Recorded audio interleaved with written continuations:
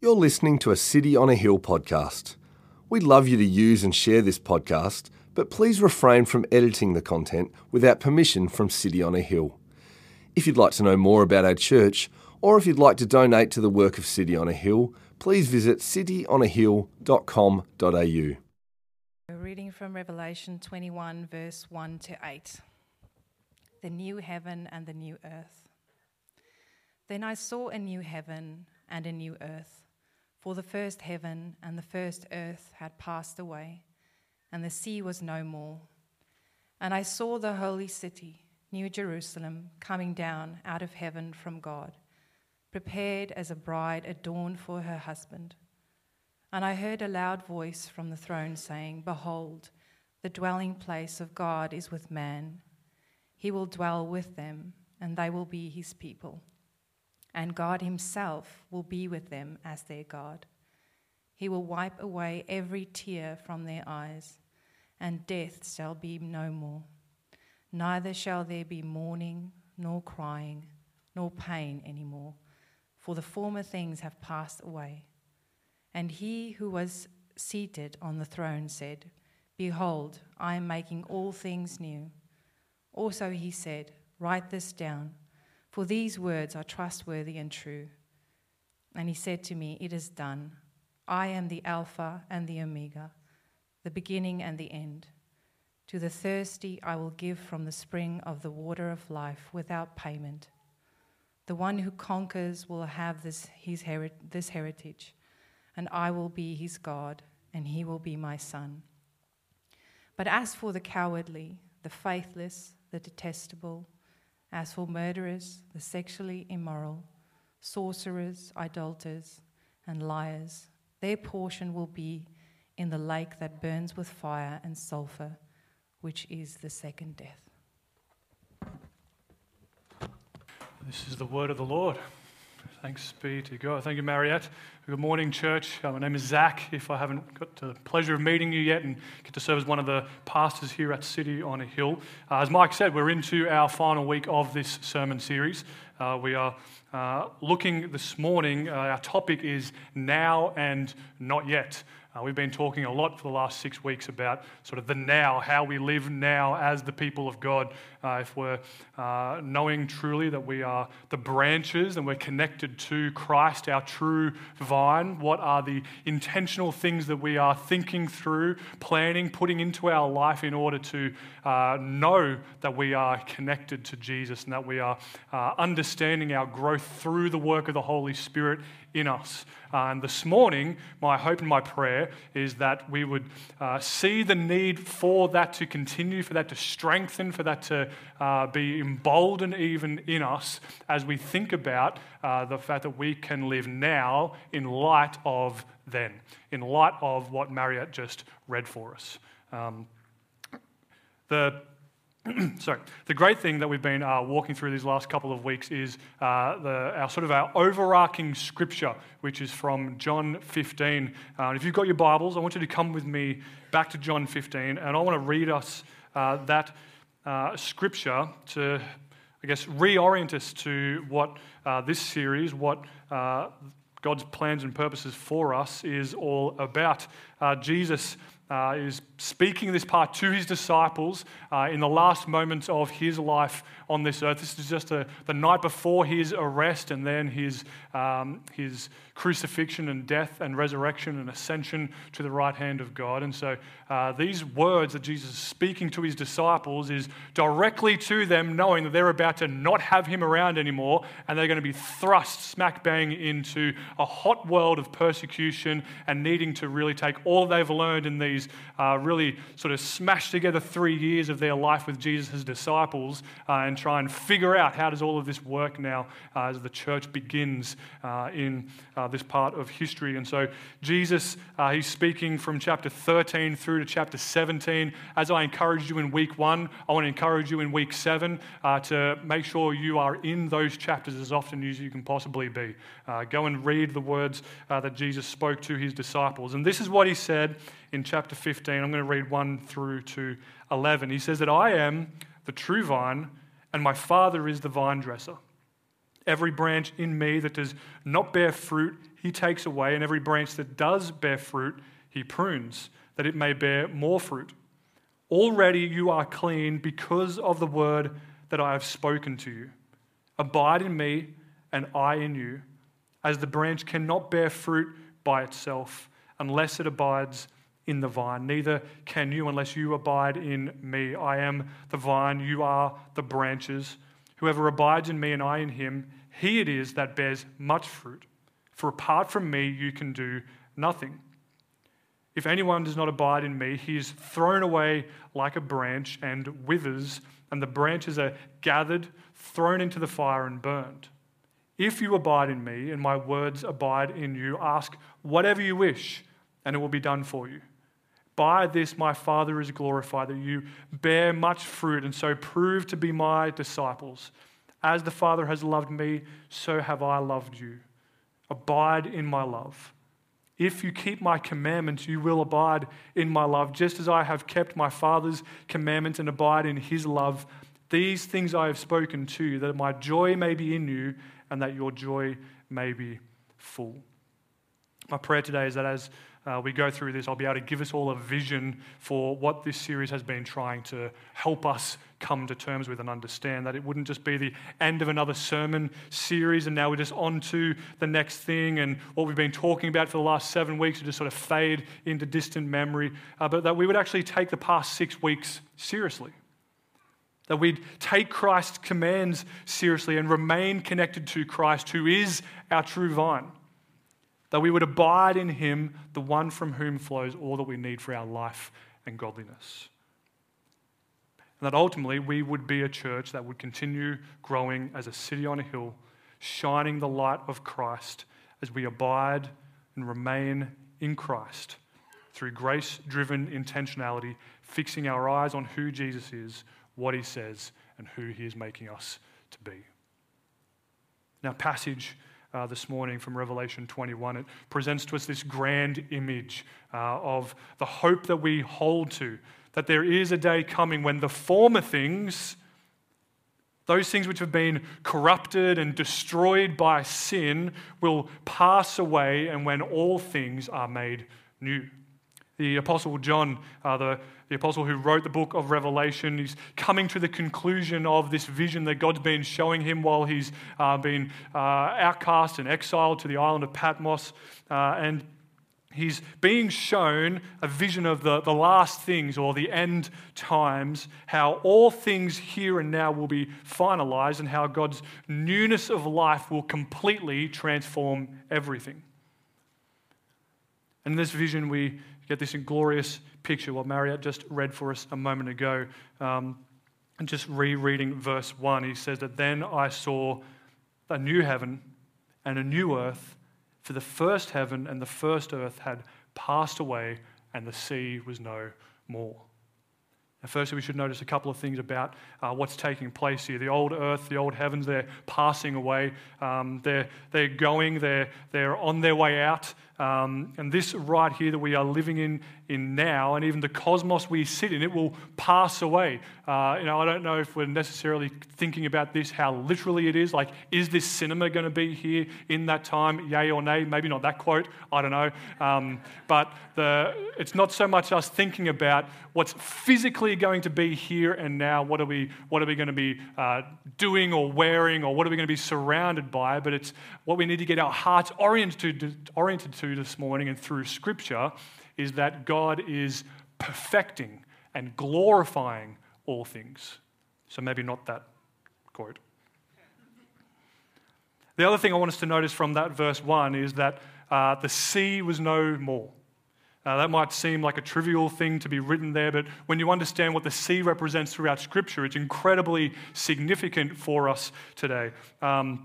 Right throughout biblical history, the sea is used as a literary device to denote where evil comes from.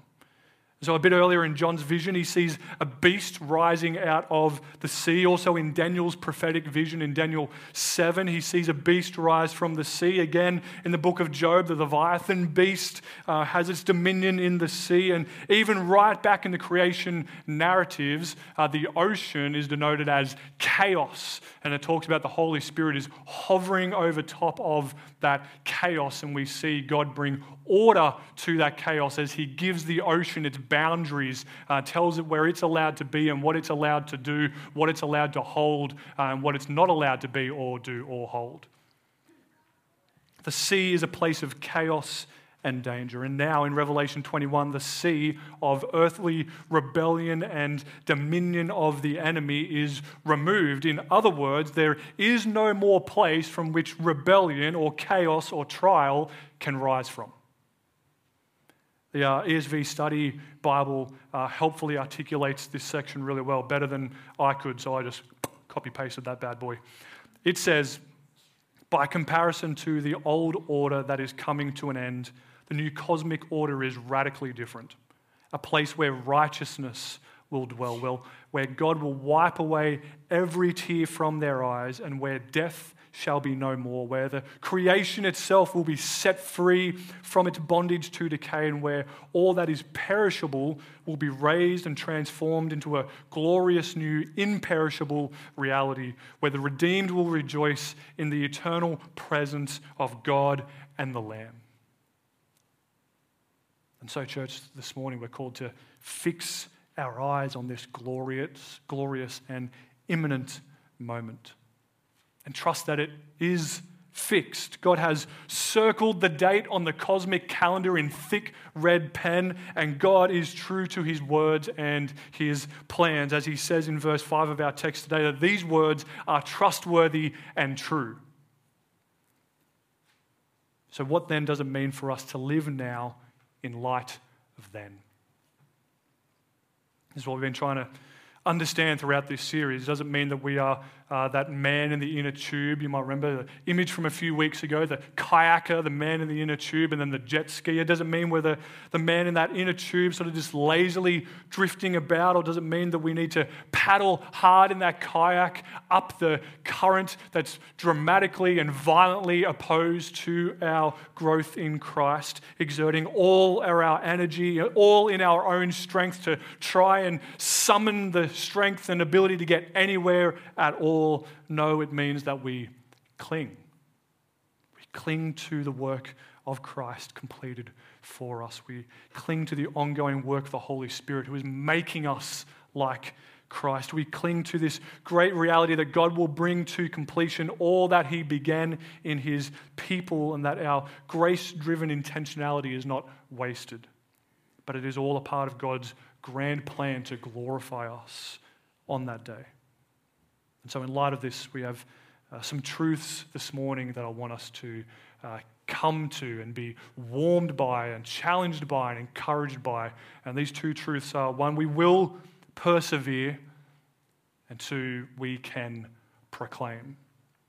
Firstly, we will persevere. Our foundation text again from John 15, 1-11 makes things clear for us. Namely, you might have noticed in verse 5, it says that unless we are in Christ, unless we're abiding in him, unless we are united to Jesus, we are unable to do anything, including getting ourselves to the end.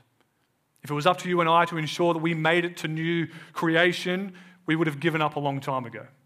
In fact, many of us have given up at a whole bunch of different stages through our life. Heck, some of us might have given up yesterday and somehow had the spiritual energy to get out of bed this morning and drag ourselves to church to sit here and hopefully be encouraged and realize that the Holy Spirit is working that within us, that we would be able to sit here and hear the good news of what Jesus has done for us, be encouraged in that, and continue on to fight another day. The Apostle Paul is helpful in showing us that it is all due to God's grace, that we are going to make it, that we will persevere until the end, and be found as one of those who, as verse 7 tells us, conquers and has this heritage. Firstly, Paul encouraging us. There's a couple of classic verses, that we should memorize and have as like sort of arrows in our quiver or swords in our belt for whenever we need to fight off our own discouragement or disparagement that rises up inside of us, or fight off those words of the enemy that come against us. Some great verses. Philippians chapter 1, verse 6, where Paul says that I am sure of this, that he who began a good work in you will bring it to completion at the day of Jesus Christ. I mean, if you're having a crap day, apologies for the word crap, but sometimes we're just having a crap day. If you're the kind of Christian that's just finding yourself struggling in the midst of all the trials, temptations, hardships, sicknesses, the economy going AWOL, the world around us going AWOL, things becoming so much harder around us to even understand what's our place as a Christian in this society, if you're facing the struggles and tensions of families and friends, if you are disappointed by where you're standing in life right now, like, do you feel like you've accomplished anything? Have you ever done anything? The warmth of this verse, knowing that it's not on your shoulders to ensure you get to the end, should be the most warming and encouraging thing that you can hear right now. That he who began a good work, that our heavenly loving Father, who sent his one and only Son on our behalf, who began that good work in us by giving us the righteousness of Jesus, by giving us the gift of his Holy Spirit, he's the one who's going to ensure that we make it to that last day. Another incredible and classic verse, Romans 8:29-30, often referred to as the golden chain of salvation. The Apostle Paul makes the plan and purposes of God through Christ for our sake, for our preservation, very clear. He says, for those whom he foreknew, he also predestined to be conformed to the image of his Son, in order that he might be the firstborn among many brothers. And those whom he predestined, he also called. And those whom he called, he also justified. And those whom he justified, he also glorified. Hopefully, as I just read that, you've been able to take note of our complete lack of contribution to this golden chain. God foreknew those that would come to him. I think sometimes some of us are a little bit put off by the intensity of the language. Words like foreknew and predestined and conformed, and we struggle with those words because we're like, but what part do I have to play in my own salvation? And church, Christian, brother, sister, struggling or on top of the mountain having the greatest week you've ever had in your life, here's the beauty of this truth. You play no part. We participate by clinging. We don't participate by partnering or bringing our own goodness or our own something or others to the table. We participate by clinging, knowing that God's the one who has called us, that God's the one who has justified us through the finished work of his Son, Jesus. And I hope you notice this as well, he has glorified us. It's something that's already been done.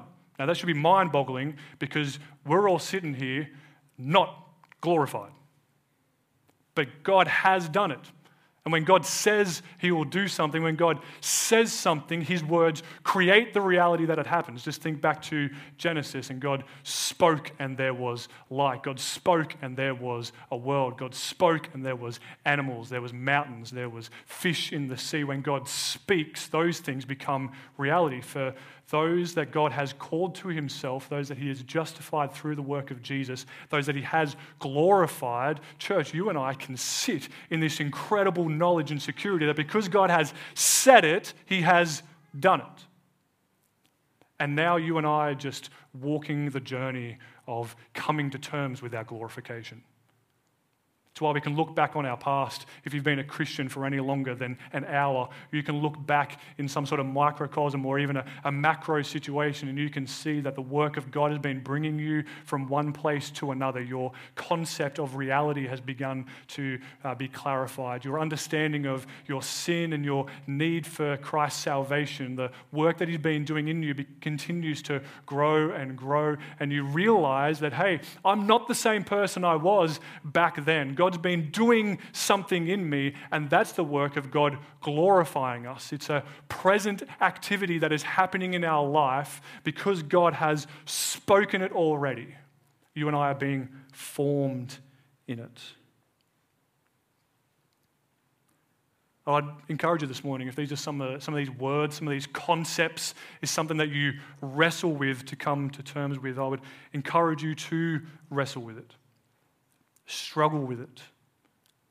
Be incredibly captivated by the truth and reality that this grace of God is all a work of God, and that He will ensure our being made glorified in that last day.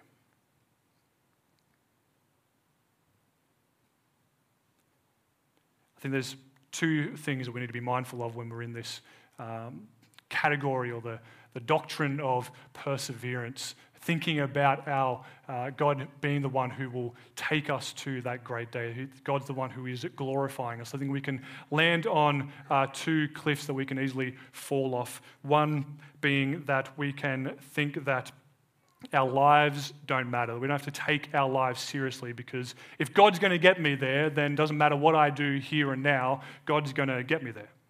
God's going to get me to heaven. I can go about doing whatever I want here and now. If you're sitting here this morning, and that's the thoughts that run through your head, that's the attitude and motivation of your heart, I would beg you to reconsider your salvation. That might sound harsh.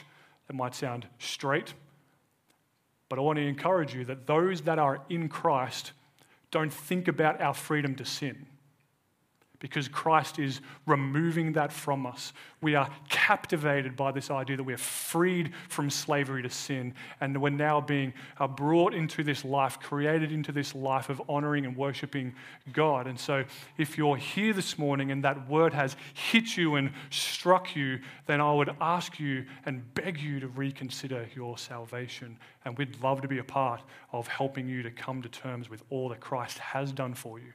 We'd love to be a part of helping you to understand that Jesus has paid the price for your sin, and that He gifts to us His eternal righteousness, and that we can be made new in Him, have new hearts, have new minds that chase after all that God is. And also the other cliff we can fall off is, again, thinking that we're doing something. Thinking that we're contributing to this somehow in a significant and meaningful way, thinking that we're bringing something to the table that unless we brought to the table, God wouldn't be able to glorify us unless we kept bringing it to the table. The late theologian J.I. Packer, he helpfully tells us about perseverance. He says, when regenerate believers, so those who have been united to Christ, act in character, the character of their new grace-gifted nature, they manifest a humble, grateful desire to please the God who saved them, and the knowledge that He is pledged to keep them safe forever simply increases this desire. It's this incredible circular thing that I talked about a few weeks back in the Assurance and Confession sermon. God's reminding us and showing us and telling us over and over again that He's the one that will glorify us and make us like Christ in that final day, that He's the one that will make us persevere and get to that final day. The knowledge of that, the warmth of that, the greatness of that being sort of spun around and continued to be amplified in our heart and in our mind is what continues to drive the desire to want to know that and live in God's goodness and grace towards us. And it's this incredible circular thing that God keeps on doing for us. The more that we see and understand God's goodness towards us, that He will preserve us and bring us to that final day, the more that we continue to realize we don't bring anything of use to the table, and that we can continue to rest wholly in all that Christ has done. In other words, we perpetually grow in our desire to live in and please God, because He perpetually grows in us a knowledge of His holding us, a knowledge of our being held by the Lord of all creation. And this is where the last 6 weeks come into their proper perspective. All the practices that we've walked through, the building intentionality into our lives to participate in God's work, to cling on to the leading and guiding, conforming work of the Spirit. They all find their place in this reality that we can't earn our way, we can't work our way, but Christian, we are on our way. Because of those whom God foreknew, he justified and he glorified. Christian, it's already done. In a moment, we're going to sing a song called On That Day, and that is our reality, that on that day we will see him shining brighter than the sun. And because our being made like him, our being raised to glorious life in the new heavens and in the new earth is already accomplished, it means that we are free to live in Christ.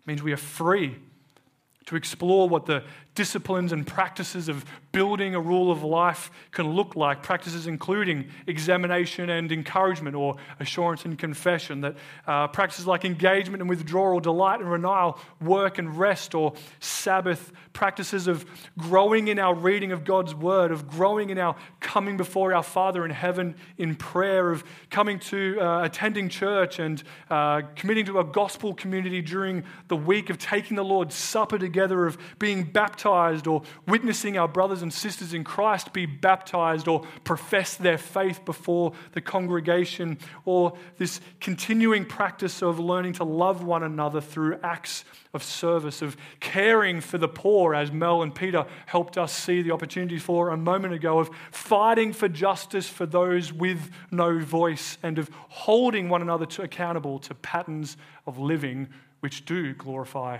God. All wonderful, beautiful things which we are free to do and free to explore, because even if we mess them up, even if we're useless at them, even if we forget, even if we're too tired, even if we're too worn out, too drained from trials and temptations, and maybe if you're anything like me, you easily fall into this trap of despair, the despair of feeling like you're not growing, not maturing, that you're still facing and fighting the same sin that you were not long ago. The beauty of it is that no matter how hard we try to see growth through these disciplines, we simply can't get out of that despairing for our own souls. And so we ask the question, how do we carry on? How do we keep going? We hold on to this great hope, that there is therefore now no condemnation for those in Christ Jesus. Paul continues in Romans 8:31-39, making it clear that there is no condemnation for those in Christ, that they will be glorified in Christ on that day. Come with me in your Bibles to the book of Romans.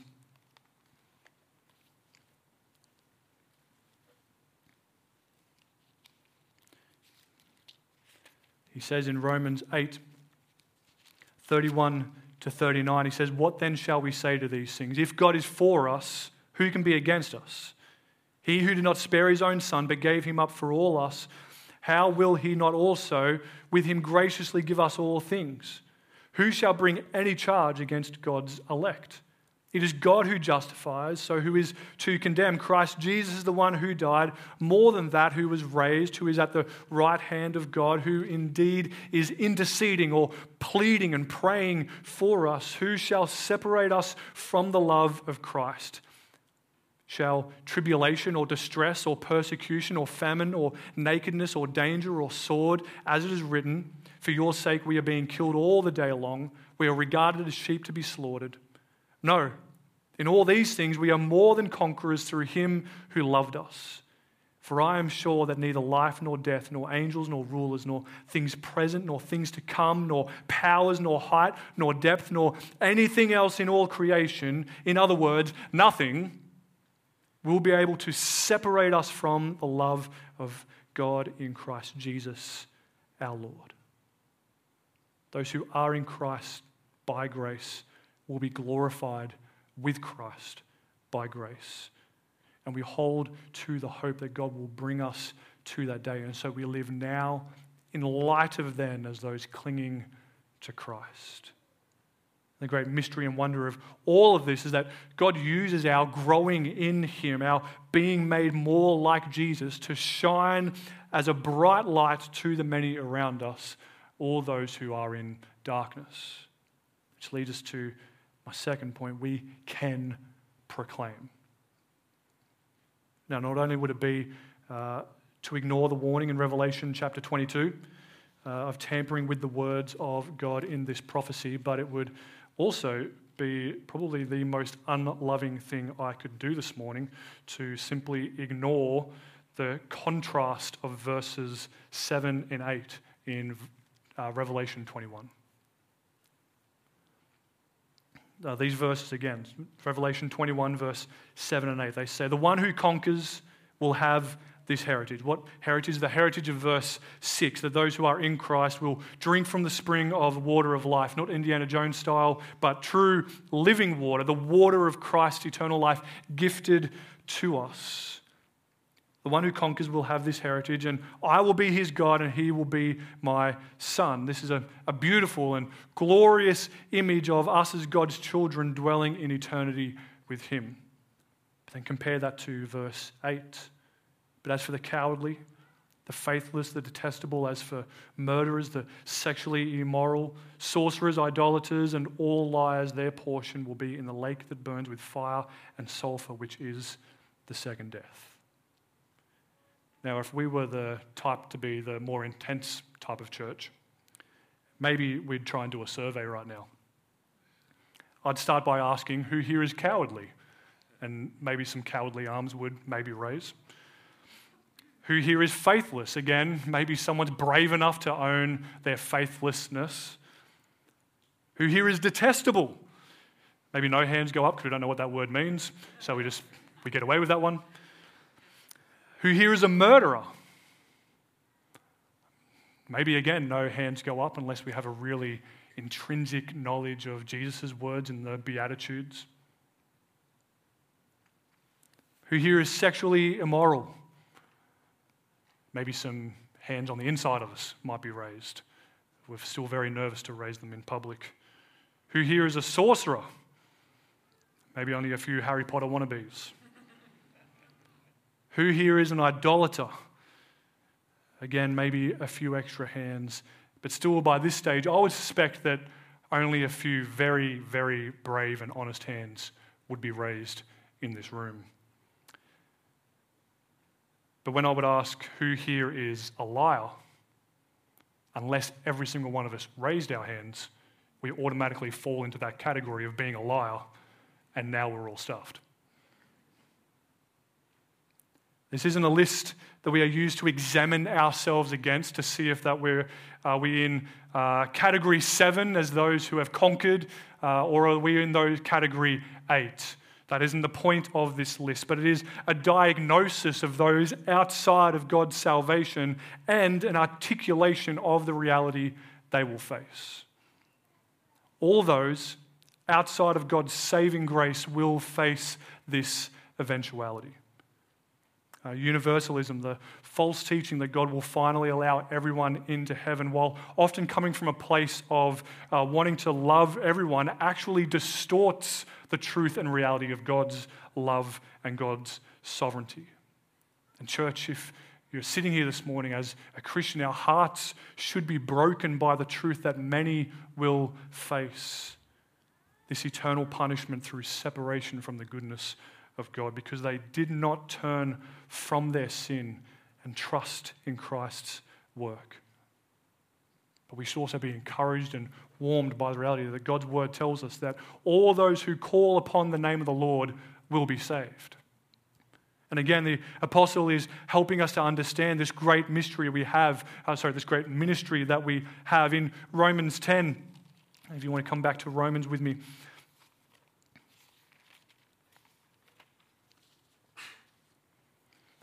In Romans 10, 11 to 15, he presents a wonderful picture, the ministry that you and I, as God's people, are called to, one that tells people of God's salvation. He says in 10, verse 11 through to 15, he says, "So I ask, did they stumble in order that they might fall?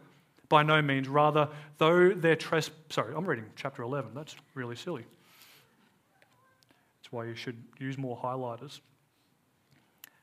Chapter 10, verse 11. For the scripture says, everyone who believes in him will not be put to shame, for there is no distinction between Jew and Greek, for the same Lord is Lord of all, bestowing his riches on all who call on him. For everyone who calls on the name of the Lord will be saved.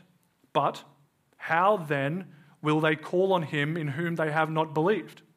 And how are they to believe in him of whom they have never heard? And how are they to hear unless someone is preaching? And how are they to preach unless they are sent? As it is written, how beautiful are the feet of those who preach the good news. Paul is quoting the prophet Isaiah in that last line, and is a reference back to the people of Israel far from God, in exile, suffering under oppression, and they're being told the good news of God's peace coming through the anointed Messiah who will rescue his people. And so we, those who are of verse 7, the ones that conquer through our being united in Christ, those who will be graciously brought to enjoy eternity with God because of the completed work of Christ, we have this ministry of proclaiming the good news. Paul says a few verses later in Romans 10:17 that faith comes by hearing, and hearing through the word of Christ. And this word of Christ is that even while we were God's enemies, every single human being, even while all of us were still God's enemies, he sent his one and only Son, Jesus Christ, to live the life that we could not live. This life of total obedience to God's law and trust in his goodness. And he also died on the cross in our place. He died the death that we deserve to die for our sins. And then Jesus raised again to life on the third day, victorious over sin and death. And Jesus has ascended into heaven and is praying for us. And Jesus grants to you and I right standing with the Father. He gifts us his Holy Spirit, who is conforming us to the image of Christ and securing in us the promise that we will be with Christ for eternity in newness of life and new creation. This is the glorious message that we know and we tell, that we proclaim to our friends and family, that we encourage people to read from the scriptures and to understand for themselves. It's the word of Christ that maybe we could be challenged this morning to think about how are we proclaiming that word of Christ to our friends and family. I think, again, two ways that we do this primarily. Hopefully this series, these last 6 weeks of us thinking intentionally about how do we live our lives remaining connected to Christ, helps us to understand that as we are living in a way that honors and glorifies Jesus, that helps us remain connected to the truth and the vitality of who Jesus is, that our lives change. And in our lives changing, people around us see our lives changing and our honoring of God and our worshiping of him. You know, for some of us in this room, it's crazy to our friends and family that we are here this morning as opposed to anywhere else in Brisbane. It's crazy that there are parents in our church who have decided that their son is not going to be playing the same code of football next year because that's on a Sunday, so they're changing their son's code of football so that he can keep playing something on a Saturday, and it means their family keeps coming to church on a Sunday. To all the other parents in that current football code, that's crazy. It's crazy that most of us go out on a Tuesday or Wednesday night and we get together with a bunch of other Christians in a lounge room or get around a table, we eat food together, then we open up this book that was written thousands of years ago by people we have no idea who they are anymore, and we read from it and have our lives transformed by the truth that comes from it, that we pray with one another, that we talk about the stuff that we're wrestling with one another.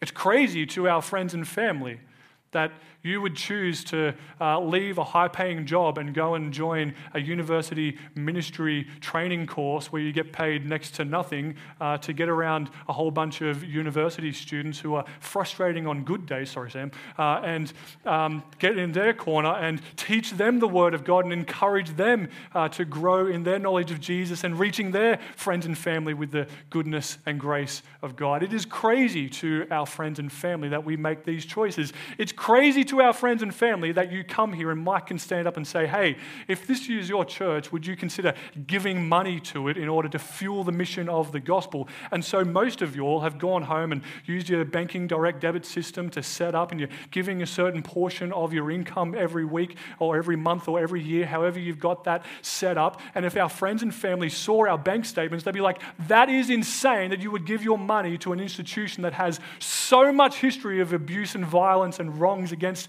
people, and yet we keep doing it because we know what God is working in us, what it's working towards, of fueling the mission of proclaiming the good news of Jesus to the world all around us. We keep doing it. The church be encouraged that it's the least crazy thing you could do as a son or daughter of God. It's the best thing that you can do. Keep doing it. Keep growing in it. Keep being intentional with it. And one of the other things, that was all off notes, by the way, hence coming back to my notes now.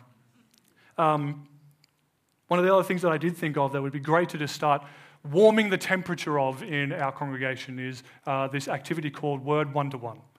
We've got a few people in our church who are currently doing it, and it's a great opportunity. What you do is you grab a book, which the book of John in a not-looking Bible, and you sit down with people and you read the Word of God together, and it forms questions, and you help people understand what's going on in it. Now, there's a few ways you can do this. You can do it through the actual book. There's now an app that you can do it on, and you can even do it on a desktop version and do a Zoom thing, which I know one man in our church is hoping to start that up with a friend of his over in London and work through the book of John together with him. This is just a great way of proclaiming the Word of God to our friends and family in a very easy, it's not having to grab the world's biggest ESV Bible that you've got and sit down in a cafe with that. It just looks like a nice little sort of casual paperback. And as you're sitting there reading it, the people are hearing, they're ingesting the very words of Christ. And the Holy Spirit, through that work, promises that He will do a wonder in them. God will do what He plans and wills to do in His people. If you're keen to know any more about this process of Word One-to-One, I'd encourage you, come and talk to me, come and talk to Mike. We can connect you with the resources or even with some people that are currently doing it to help them. So as we remain connected to Christ, the true vine, and bear fruit, as Jesus says in John 15, the fruit of bringing others to taste and see that the Lord is good. It reminds us that we do not have a faith that is primarily personal or private. It is not a faith about our growth or our being made better versions of ourselves. It is a faith that brings glory to the Father, that loves our brothers and sisters in Christ, that grows only within the context of our faith community for the purposes of showing the goodness and faithfulness of our God to the world around us. As we continue to grow in grace-driven intentionality, as we keep learning from God's word, growing in our knowledge of Jesus, as we keep gathering and growing in community, looking to love and serve one another as we have been by Jesus, as we keep shining the light of Christ's goodness and grace through proclaiming the good news with our words and with our lives, we keep our eyes fixed on that glorious day that is arriving. The day which holds us in the hope of all that Christ has won for His people. And so to finish this morning, as the band comes, I want to read some closing words from the Apostle Paul from 1 Corinthians chapter 15, as he speaks to the hope of our resurrection and the significance of realizing that God will bring us to glorification.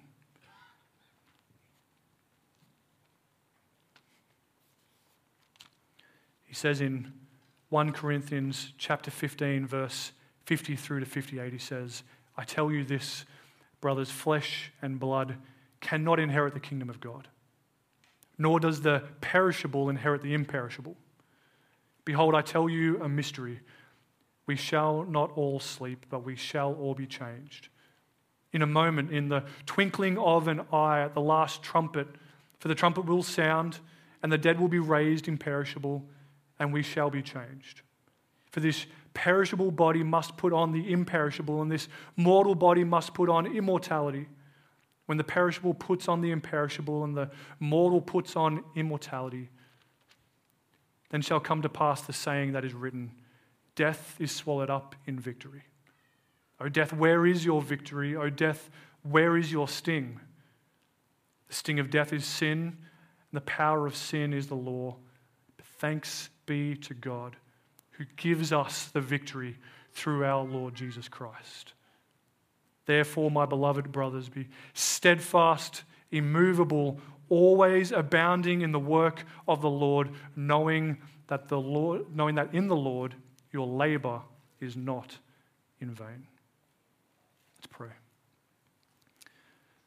Heavenly Father, we're thankful that you're the one that promises to get us to that great and glorious day when we will be with you, when you will dwell with us, where there will no longer be any pain or suffering, no more tears or death, but only joy as we relish in eternity of being with you, Lord Jesus. Thank you that knowledge of that truth is what grants us to persevere through the trials and hardships of this life, and also fuels our passion and desire to see our friends and family come to trust in Jesus and not be those who are caught in the reality of verse 8, but are those who are caught in that beautiful truth and reality of verse 7. Father, I pray that you would help us to continue to grow in our knowledge of you, grow in our intentionality of clinging to the work that you are doing in our lives, that so many more of our brothers and sisters, of our family and friends all around us would come face to face with the beauty and wonder of the incredible saving work that you have done through your Son, Jesus. We pray this all for your glory, in your name. Amen. Thank you for listening to our podcast. If you'd like to know more about our church, or if you'd like to donate to the work of City on a Hill, please visit cityonahill.com.au.